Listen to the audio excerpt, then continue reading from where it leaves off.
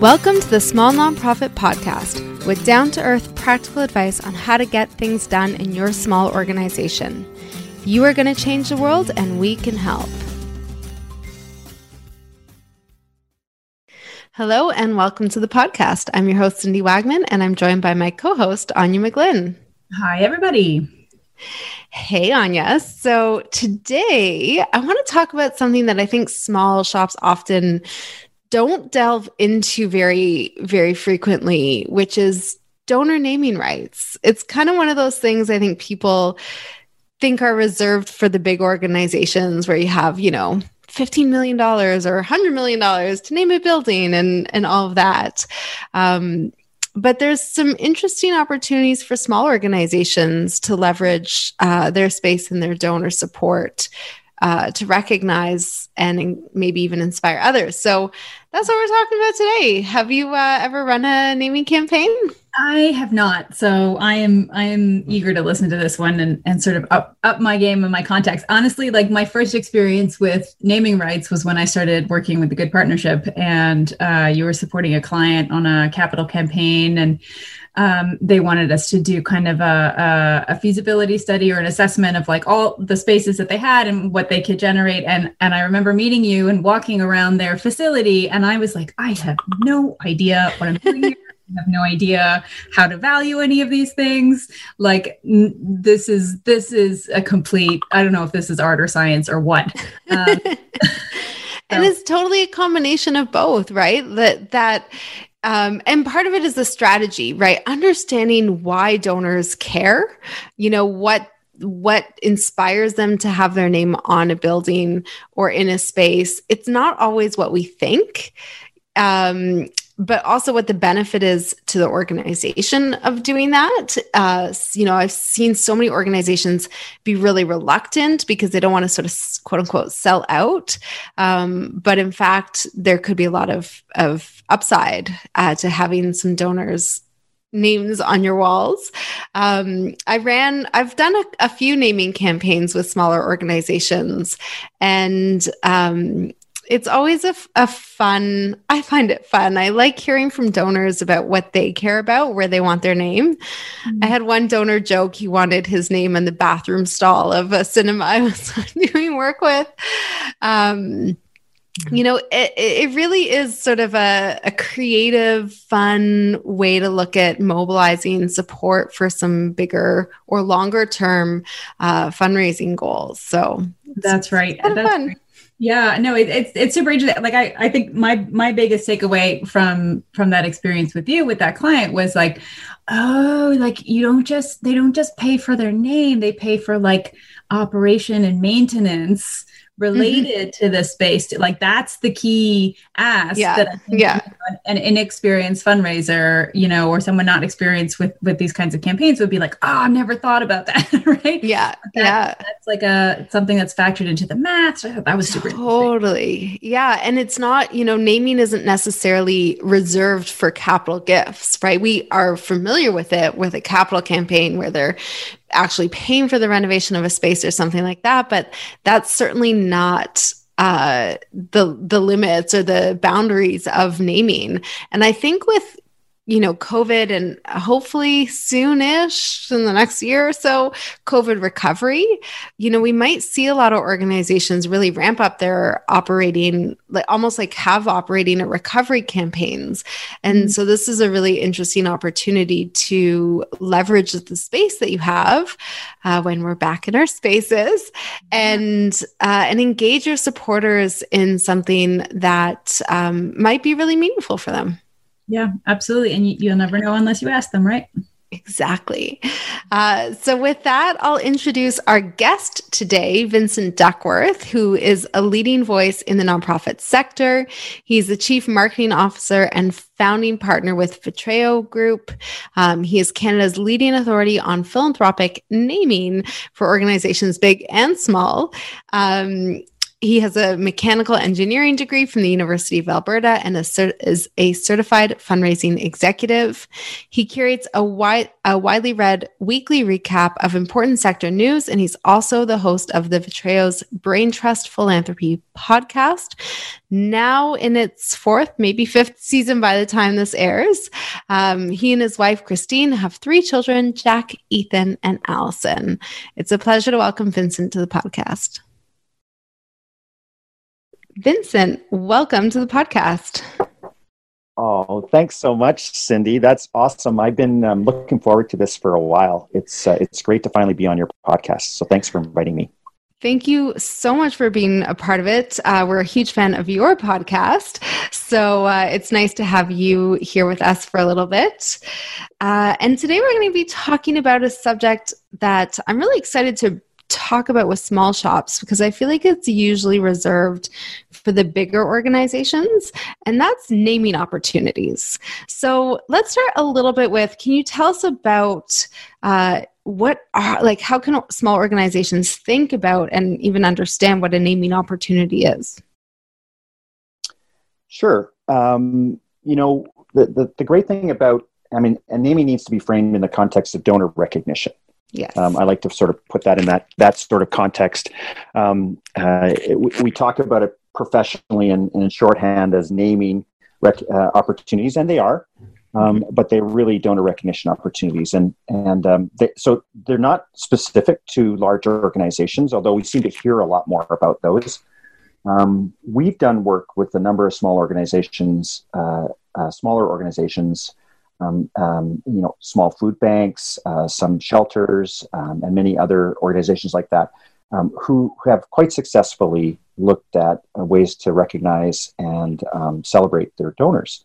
And so with any piece of donor recognition, the underlying piece is to be part of the marketplace, so that you have a professional aspect to naming recognition and donor recognition. But also one of the nice things about any sort of donor recognition that involves naming is that it tends to be a little more public, a little more visible. Mm-hmm. And when it's more visible and more public, you also have other opportunities with that messaging. Obviously, to thank and celebrate the people that made that happen and were part of the donor group to your organization, but also to tell people in some cases that you actually take money. That's not so obvious to everyone. I think, Cindy, you work with a number of organizations that maybe people think are completely funded by government or by somebody else. And that messaging is hard to sometimes get across. Well, that's a great thing to do with naming. No matter what size your organization, when you announce that, no matter how you do that, whether that's in your own newsletter to your stakeholders or in a media announcement or in an event, people kind of go, They do take donor money, which is really great. It often works to inspire others, and that's great. So not only tells people that you can that you're professional in the marketplace, and that you do take gifts, that you're a charity, but also others can say, "Hey, I wonder if I should think about that, or I want to recognize somebody." We'll talk more about that later on, maybe in the show. But and so there's that. But the other thing that is implicit, but we should put on the table, is every time you talk about naming or donor recognition through naming, it's brand alignment. It's a marriage. Mm-hmm. It's so people evaluate it that way, and they kind of look at it and go, "Oh, that totally makes sense. What a great thing to see those two things align." And so, if they do align, then your brand as a charity, as a nonprofit, goes up. And the brand of the donor also goes up because they're part of you. And obviously the downside of that is that if you do it wrong, the opposite can happen. Yeah, exactly. And I know organizations we've seen in the news of turning down or taking down names because of misalignment. I want to touch on something that because you're sort of balancing these two interesting sides of the coin. One is the donor recognition. And we know that donors have lots of different ways that they prefer to be recognized. And some actually don't want their names on things. but that the benefit to the organization of having a name on things can actually be quite significant and inspiring of other gifts. How do you deal with organization or donors who want to give significantly but might not want that recognition? Yeah, it's a great question, and actually, it's usually, in my experience, in most jurisdictions, the first place people start. They kind of go, well, I don't want to be recognized. Yeah. I just want to help. And that's not always the case, but in most jurisdictions, that's oftentimes where people start. And so you have to have that bit of a conversation about, how important it is for the organization, some of the things we've already talked about, but also giving them time for that to kind of adjust and soak in. And also, oftentimes people go, well, it's not about me, and they think it's a mirror. Yeah. And if you look at naming in the marketplace, you'll see that but a good majority of naming in the marketplace is not about the person, isn't necessarily named after the person who gave the gift. It oftentimes is to recognize somebody important in their lives, whether that's their parents, a family member, somebody that a childhood friend that they owe a debt of gratitude to, or even in some instances I've seen in the Greater Toronto area and other places, sometimes it's the donor gives and then recognizes longtime staff members through naming. So naming can be used in many different ways. It isn't all about ego. There's nothing wrong with ego if it's properly sorted out and so forth. But you're right. We do have that piece. And it takes time. One of the organizations that we worked with was a YMCA and a longtime donor, well-known person in the community, and absolutely did not want their name associated with that because they felt it was not about them. And finally, after about 4 meetings over 6 months, we were able to turn to them and go, it'll help the campaign. And somehow that unlocked them. And they said, well, how will that happen? And I said, well, because people will see you, they admire you, they respect you, they believe you're authentic and credible and have integrity, and your association will allow them an opportunity to come into this space in a way they might not have before. And therefore, we'll be able to actually accelerate the campaign. And that was what broke the ice there. And we were able to name the YMCA for that individual. Yeah. So, it's not easy though. It's not easy. No. And there's all kinds of stories across the country. If you look at donor walls are always an interesting.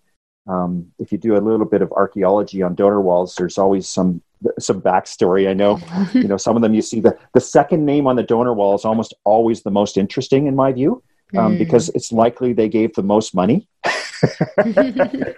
right? But didn't want their name at the top. Yeah. Funny how that works. Yeah. I don't know if did that help address some of the Yes, the questions absolutely. Yeah. Okay. No, I think that's really helpful. And taking it back to why it's important for the organization and what that either that credibility adds or just precedent around having people already supporting the campaign or the organization.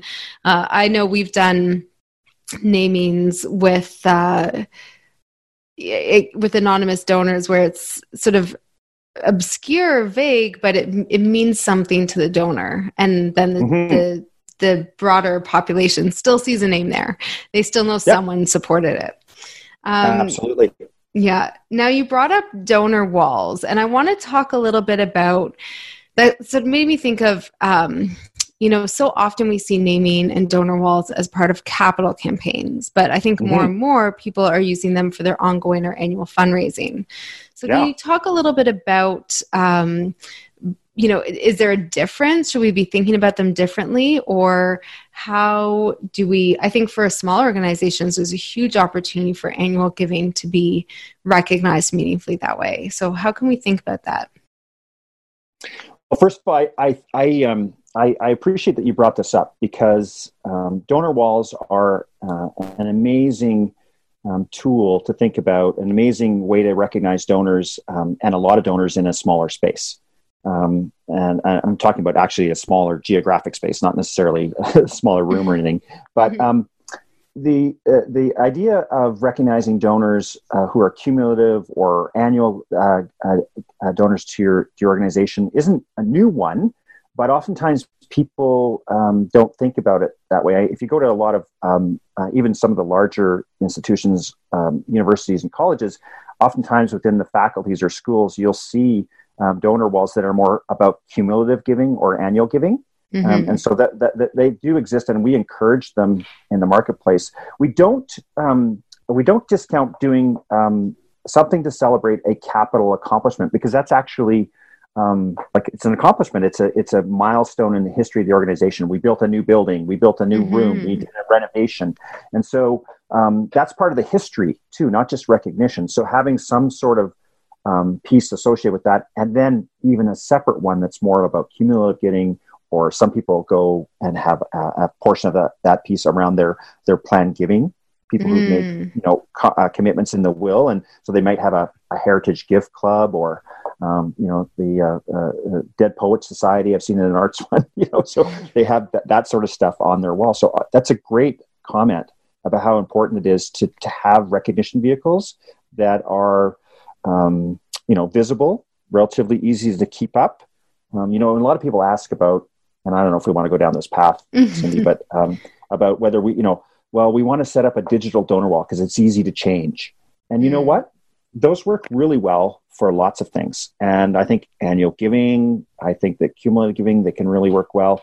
If you are in a situation where someone is given, from their perspective, the largest gift that they've ever given to help you do a renovation, and it was, let's say it was $50,000 or $100,000 or something like that, or more, you might want to think about something that's got some more durability to it, just because it says something about what you think about that relationship. If you make it too much, like the digital walls are really easy from a stewardship perspective, but they're also you can erase them easily.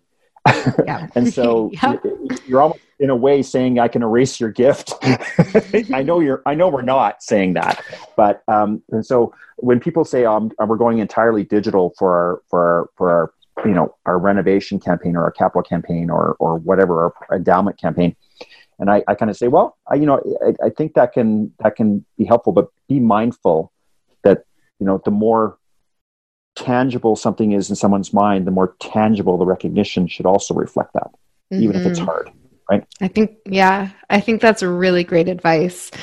And in that, you've sort of brought up a couple really interesting notes that I want to deep dive on a little bit, because we talked about annual giving, cumulative giving, planned giving, and then of course, like larger capital, like major capital gifts.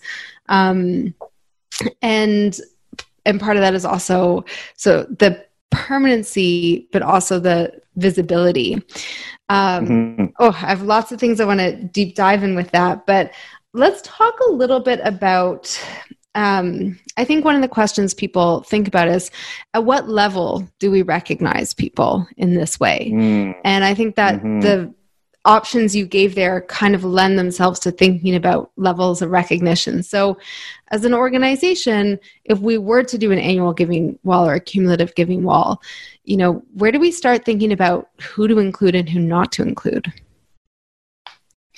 It's a great question. And honestly, I think there's as many opinions as there are different types of donor walls. So I don't want to pretend for a second that I'm an expert, but I'll tell you my experience. And my experience has been some of it's practical. How many names do you want to recognize in a way that makes everyone on the wall feel like, or the recognition space, or however you're doing that, feel like they're valuable, that they've been recognized. So if we're going to talk about 8-point font, probably not necessarily that valuable. So how would you go there? So some of it's practical, and so that will help, and that can change as an organization changes too. A relatively new organization or new to fundraising organization, may have a relatively small number of names and really has no bottom limit. And so they have 17 donors, and so recognizing all 17 is not going to hurt you. Yeah, easy. Easy to do. As they move forward, and maybe, flash forward 5 years or 8 years, and they're doing a renovation project and they've done well. Now they have a couple of hundred donors. Does that still work in that space? Maybe not. Maybe they need to figure out different ways of not the people who aren't on the list still get thanked, but there's a different level. I remember when some of the organizations I've worked in, we 5 years, 10 years down the road, we actually changed some of the levels and had different ways of recognizing donors at different levels. So I don't think there's a minimum standard in the marketplace. Honestly, I have seen places that have 17 donors, someone who gave $20 and someone who gave $2,000, and they put them all up, equally, and let people know that they were very grateful. Yeah. At the same time, thousands of donors, people sort of set a cutoff or cumulative at $1,000 or something. So there's no right or wrong way of doing that. It's more about what's the brand of your organization in terms of stewardship, and how do you want to present that? Yeah. And one of the things you want to present is that you are about saying thank you. You are about recognition. You are about stewardship and acknowledgement. And so how you end up doing that is really, I think really very organizational specific. And I think that's actually an opportunity for small organizations, because they can include some of those donors at lower levels that might get excluded elsewhere. And so it's really a special opportunity for your donors, right? Yeah.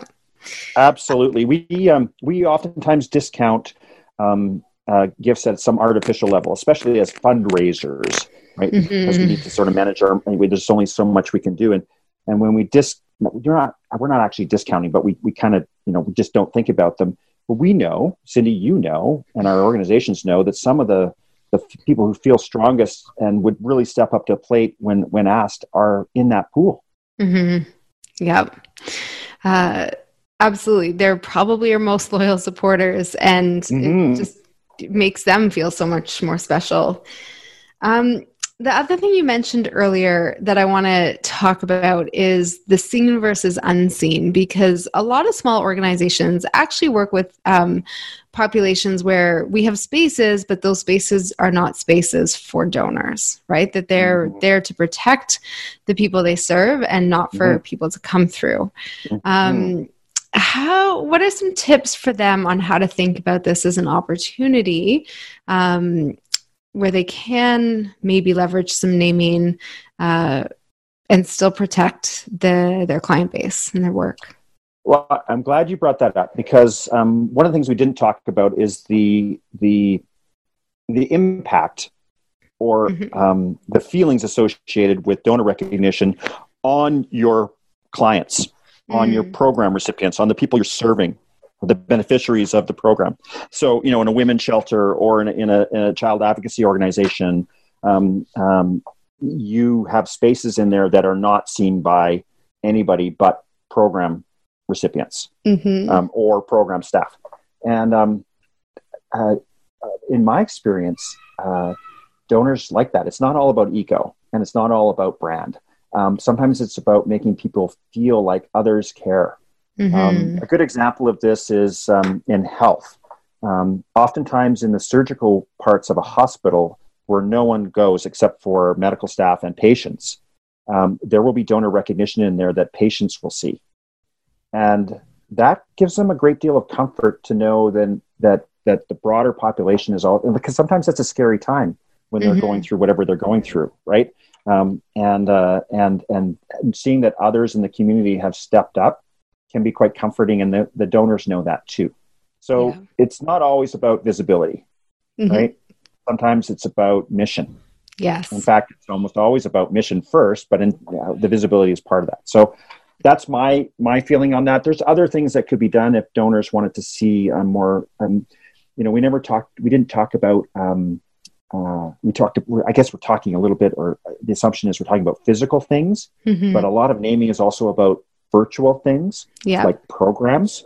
If you see somebody name a business school, the business school's got some physicality to it, but it's also got a lot of virtuality to it. Yes. When you see the same thing with a program in an emergency shelter or humane society, there's programs in there that can be, and people do name them.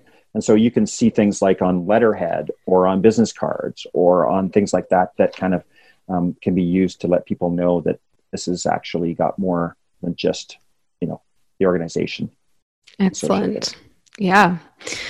I want to ask about length of naming too. So obviously with an annual wall that gets updated every year, cumulative as well. But for some of those bigger naming, like a program or a space, I think a lot of people don't really know how long it should last. How long are you agreeing to do this recognition for? What are you seeing as a range or some best practices there? Yeah, it's one of the biggest questions I get asked, and because at the end of the day, it's what are they promoting or are talking about. So the standard in the marketplace. First of all, there's no real standard, but there's some best practices. And we did a survey of, I think, 45 institutions. They were all libraries in this particular instance, just to see what their naming policies had, specifically around a lot of things, but most specifically around duration. And what we found was that in general, in perpetuity is not necessarily as common as it used to be. And by that, I mean, this forever naming is not the first place people are going for a lot of good reasons. There's, organizations change, use and the type of space and all that stuff changes over time. And so people recognize that. So it's a bit of a risk to do it in perpetuity. And it also kind of handcuffs the organization in terms of future donor recognition, where they might want to go. So the in perpetuity is not necessarily in place. Almost every naming policy I've seen has the ability to do that, though. Or if the board chooses, or the organization decides that the relationship is at that level, or it's so brand imperative, they can do that. But in general, the policies talk about a term limit, and term limits typically depend on the organization and where it's going, but they're typically, they're a little bit tied to the general sense of the gift value. So, if it's a transformational type gift, whatever that means for an organization, that might mean a $20,000 gift when they've only ever taken a $20 gift, or it could be a different one. The terms can be a little bit longer. But usually 10 to 20 years is not uncommon. 30 years for some really large namings, not uncommon. One of the things that you need to keep in mind around naming terms is like when we switch, how long is the space going to be like that? So oftentimes they'll say for the life of the building or the life of the use of the space or things like that, which are helpful. Same thing for programs. For programs that have been around since the dawn of time with your organizations and are expected to be with your organization in 20 years, those are very durable programs. They can have long-term namings and bigger values associated with them. One of the things that you have to think about with respect to those naming in perpetuity too is the brand consequences to renaming or naming and renaming and naming. So for example, if your organization has a name like the I don't know, East York Emergency Shelter, and I don't even know if that's a place. I've never heard of it, if it is. So no, I'm making it up. But so it's got a geographic name, and then somewhere along the lines they do a capital renovation or something, or build additional space, and they get a very significant gift, something at the size that they might consider renaming it to, I don't know, pick somebody's name, a family name, and now call their emergency shelter. That's a pretty big deal. And its term should be a pretty big deal, because what's the consequence to changing that name every 5 years? Your brand looks kind of transient. You look like you're about money. The more you play around with that type of stuff, the more you start to feel like what you're doing, which isn't always great. So, for the naming of something like that, I would recommend that that'd be a long term. Long term, because you're actually changing the dynamics of the community with that name. right? Yeah. And you can just think of places like that. That's why you see, and this isn't necessarily, I'm sorry if I'm stepping out into the big charity world for a second, because that's not where I want to play my time. But when you see a naming of a medical school or a business school, that's generally forever. Students and alumni are not very happy if 10 years down the road you start changing what was on their parchment. They'll allow it once, from the faculty of education to the somebody's name faculty of education. But they're not happy if you do it again. And it says something to the public who don't know the story about your brand. They'll think, well, somebody screwed the relationship up. I don't know if it was them or them, Yeah. So those are some, so short answer is termed, in general, termed.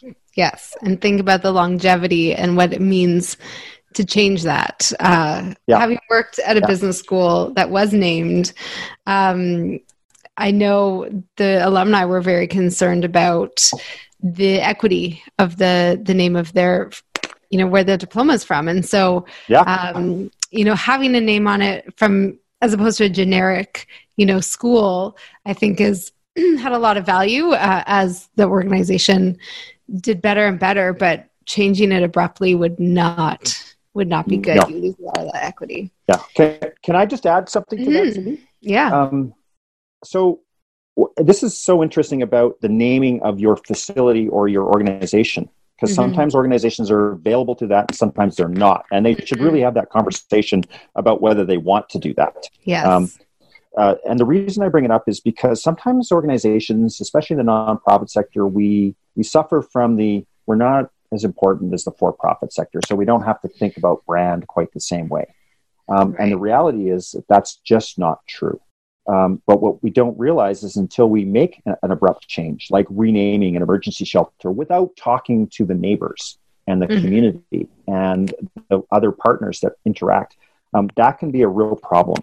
If the only conversation you're having is with a donor and your board, and then you make that change, it all looks and feels great until it's a story on the front page of the Toronto Star, right? Yeah. It's not cool.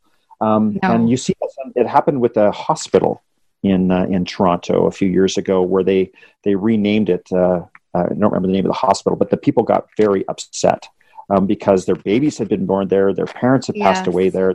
These are things that intersect the community in ways we forget because we're so mission driven, right? We're serving 10 families or 15 women, and but really the community is also, you're part of the fabric of that community. So you really have to think about that in a good way, because if you do it right, it can be really great. Yeah, it can be really great. There's a Jewish community youth center in Toronto on Spadina that is named for a donor, and that was fantastic, right? The community embraced that. Yeah. If the hospital is the one I'm thinking of, the crazy part is they had such a good story around naming it, and I think they just really failed to engage the community in the process, right? And instead it was like, exactly right. And tell the story of the donor who was actually part of the community, which isn't known for transformative gifts. And they really just dropped the ball on that one. But in fact, it would have been a really unique opportunity was excellent. It was absolutely picture perfect. The consultation was not as necessarily picture perfect. And I apologize if anybody's listening to this podcast who's part of that. That's not what I'm saying. It's a learning experience for everyone involved. Exactly. But sometimes we can get caught up, and we need to remind ourselves that the stakeholders are more than just our program recipients, more than just the donors, more than just our board, but also a broader sort of diffuse part of the community that just, might be on the corner, might live down the road. Might have their baby born at your facility. Yeah. I want to kind of end the conversation right now. As we record this, we are in April of 2020, and we are right in the middle of the COVID crisis. And by the time we air this, I hope that a lot of organizations, I hope that in general, we will be coming out of it, knock on wood. So I want to talk about organizations opportunities around recovery campaigns and how they might be able to leverage naming to mobilize support in bouncing back or coming back after a really hard time. And obviously this is unprecedented, but do you have any advice for organizations as they're thinking about mobilizing their supporters? It's a great question. And of course, we are sitting right in the middle of social isolation and distancing and working from home. But when you listen to this, we're hoping that that is actually, in the rearview mirror. And like you said, knock on wood. Yeah, my sanity won't be able to take it if we're not. But no, agreed. So first of all, given that this will be aired sometime in the fall, we're hoping. I just want to say to everyone who made it through, congratulations. Yes. Let's look to the future. So it's unprecedented and it's uncertain. But what is pretty certain to those of us that are watching the sector is that the recovery phase for this will also have, in many ways, aspects which are unprecedented. This activity has been an economic, a global economic and public health crisis, layered together and intermingled. And as we come out of this, there'll be a lot of things that we will look at very differently in the world, across all sectors. I can't even predict how, you could just pick things in every possible dimension about how this would work. But the desire to build on, not the ashes, but somebody described this whole process as one of the things we're doing is we're actually grieving, slowly grieving a present and a past that is no longer part of our future. And that's not a horrible thing, but it is a grief process. Yeah. And so organizations need to think about, how do they want to play their role in recovery? And so I think there's going to be a lot of things being built, a lot of things being renovated.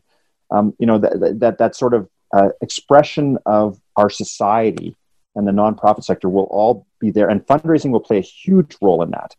Not least of which because many organizations, small, medium, and large, have had to make hard choices. Many organizations' doors are closed, theaters are dark, YMCAs are empty. And so as people come back to that, people want to probably even swing the pendulum a little further. I think there'll be a lot of celebration and announcements and economic stimulus. And also, I hope, some thought about what's really important. Not that we haven't done that, but sometimes we have. And so there's been a lot of conversation in the marketplace about, is this an extinction event for some charities? And there's been conversations that talking about, so maybe this is an opportunity for certain organizations to look at merging or, going quietly into the sunset and passing their programs off. That's a small fraction, but it's probably still there. And so there's going to be opportunities in there around fundraising, which means anytime there's those things, those renewal and recovery pieces, there's typically some sort of fundraising campaign or initiative that's different than what was. We're not really doing a ton of fundraising right now. We're doing some, and certain organizations are doing a lot more because they're very much close to the hierarchy of needs. Yeah. But I would anticipate that thinking about where you want to recognize donors, how you want to recognize donors, again, all tied to your brand and telling people you take money and that you're alive and well and not in the charitable version of hospice or palliative care, is helpful. So I can see that this is going to be really important, but more important than naming will be the initiatives, like always, right? The naming is a recognition and stewardship tool, which means it lags your mission and vision drive. Well, I feel like that's a really kind of optimistic and hopeful way to end the conversation, which I think I needed today. So I know by the time our listeners hear this, there's a lot to look forward to. Vincent, where can they learn about you and your work? Well, thanks, Cindy. First, I just want to thank you for inviting me on. I I love your podcast. I love your business, Thank and you. I wish that we could serve the small nonprofit as anywhere close to as well as you do. But that said, I'm very glad that you're doing that. So I want to say thank you for that. Thank you. They can reach us just at, you can find us easily just off the website, which is vitreogroup.ca and VITREO group.ca. That's the best way to reach in and find out where everyone is. And feel free to connect with us. And also, I hope we can do some stuff together in the future, Cindy. Absolutely. And you have to tell people about your podcast because they're all already podcast listeners. So I'll let you plug it. So we thank you. So we're fellow podcasters. We both have a love of this medium, and so we also have a podcast. It's the Brain Trust Philanthropy Podcast. It's a monthly podcast. It's typically a panel versus the interview format. I love the interview format, but we chose to go with a panel of leaders in the sector. Our topics change all over the place. I won't speak about what our most current sessions were because this is going to be in September. But we love this environment, and we love the fact that it can be planful. You can think about what your audience needs over the course of the year, but it can also be responsive. And then it's interesting in this time of social distancing. I would suggest that things like our form of communication in podcasting has actually even gone up one more notch. It was already on the rise. Podcasts are pretty popular in April of 2020, but I expect coming out of this that format will be even more viable. Absolutely. Well, I highly encourage everyone to take a listen. We'll include the link in our show notes as well. And to our audience, thank you for tuning in. And Vincent, thank you so much for joining me.